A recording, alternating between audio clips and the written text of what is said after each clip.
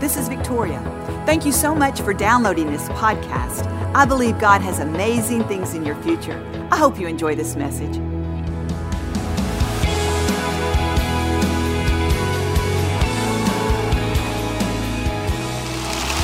I want to remind us all today to not be complainers and fault finders. Oh, man. Really?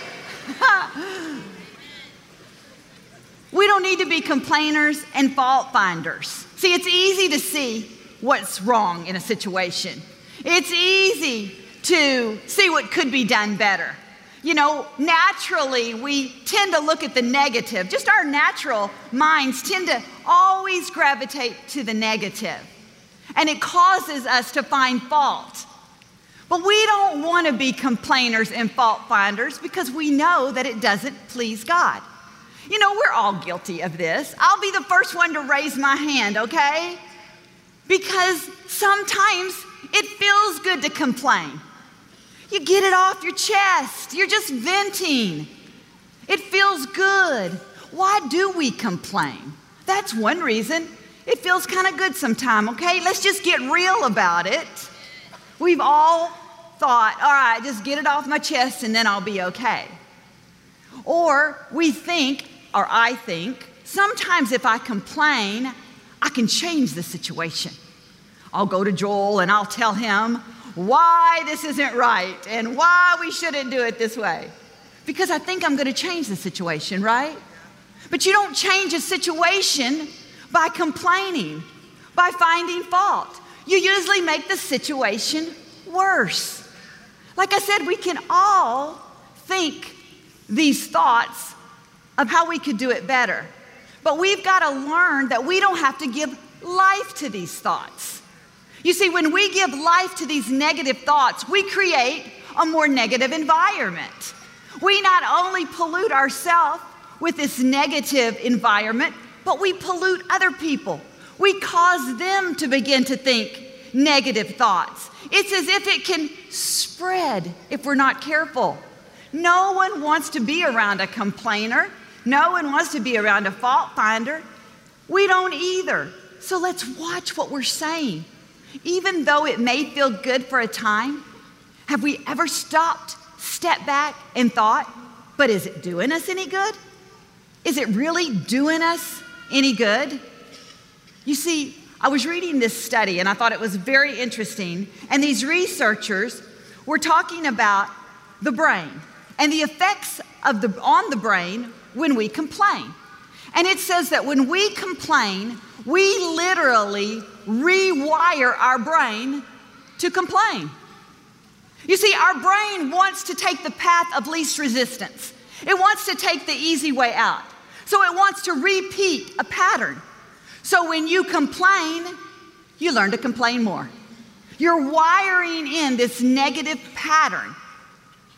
And so really what the researchers were saying is we're training our own brains to complain.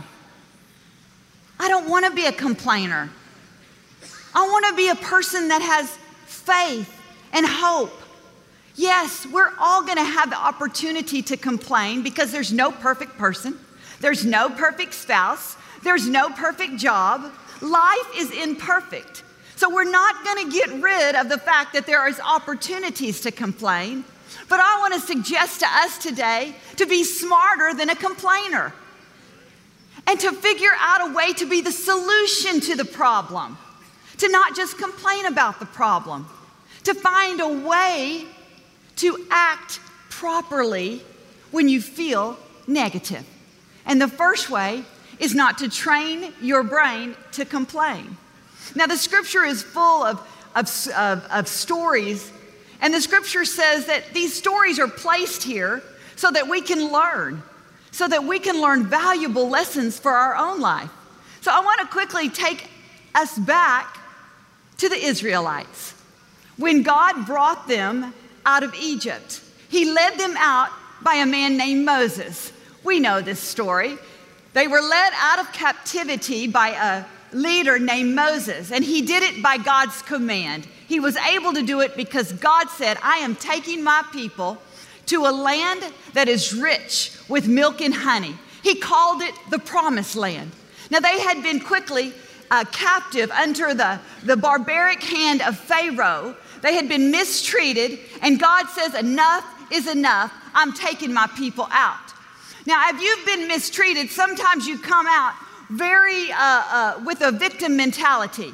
But God wanted to reverse this victim mentality. So you know what he had the Egyptians do, Pharaoh and those people? He had them pour the wealth on the Israelites.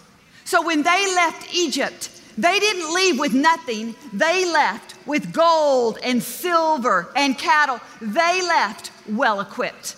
They left with the mindset of, oh, wow, this is God, because only God could do that.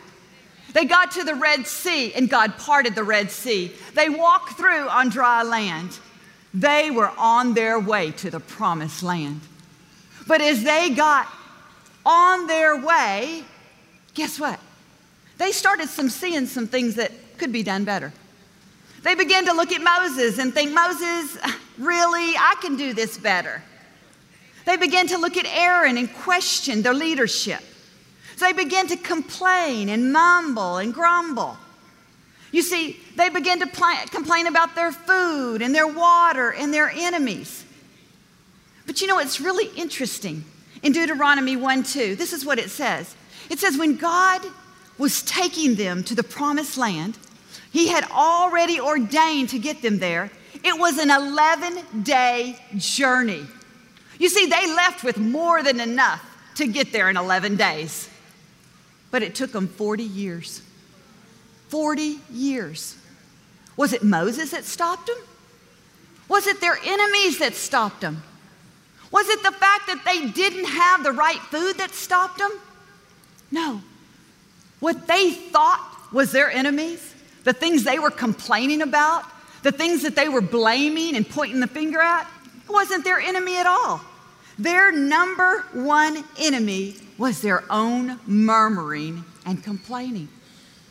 Have you ever thought that your own murmuring and complaining could limit your thinking? Could literally stop you from going to the next level? Have you ever thought how unhealthy it really is? See, I think if the Israelites could have read the research that I read, they would have said, oh my gosh, I'm training my own brain to complain. And that complaining is enemy number one. Enemy number one. I want to encourage us today. If we can train our brain to complain, we can train our brain to see God and how he can work in a situation. We can literally train our brain to believe that God can do something. You know, God is taking us all somewhere. And can I tell you right now, you have everything you need right now to get to where God's taking you. If God is leading you, nothing can stop you. You see, that's where the Israelites missed it. They were looking at the things, the circumstances around them. They forgot to look to their God. It's easy to blame.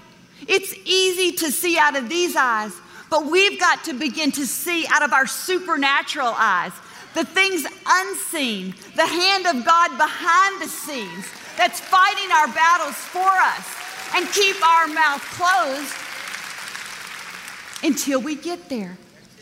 You see, they complained about manna. Manna was the bread that came down from heaven that God provided for them every single day.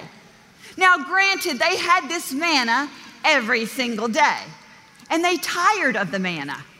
Have you ever got tired of something? Every day I go to work. Every day I clean this house. Every day I pick up my husband's socks.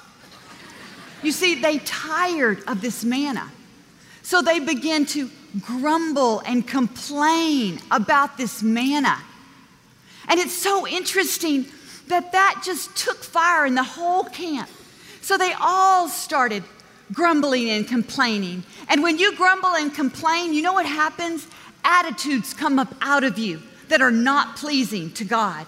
In fact, grumbling and complaining can literally change our perspective. They started thinking about the food they used to eat, the onions and the leeks and the garlic. They began to take their mind back to what they used to eat in captivity. So much that food became more important than their freedom. That food became more important than their freedom. Instead of going to that manna every day and saying, God, I'm going to eat this until you change it. But I am grateful that I am free. I am grateful that you are taking me somewhere. See, sometimes we all want something bigger. We want to go to the next level, but we don't want to do what it takes to get to that next level. Yeah, I want a job promotion. I want this job promotion. Now, I don't want to work any extra hours. Man, if I could have a husband, my life would be complete. I am waiting for my man. I certainly don't want to cook for him, though. We want things, but we don't want what it takes to have those things. And this was their dilemma. They wanted out of captivity. God says, I'm taking you somewhere, but they didn't want to face the trials until they got there. Listen, if you don't like what's going on in your life, change is coming. Change is coming. Change is coming. Change is coming.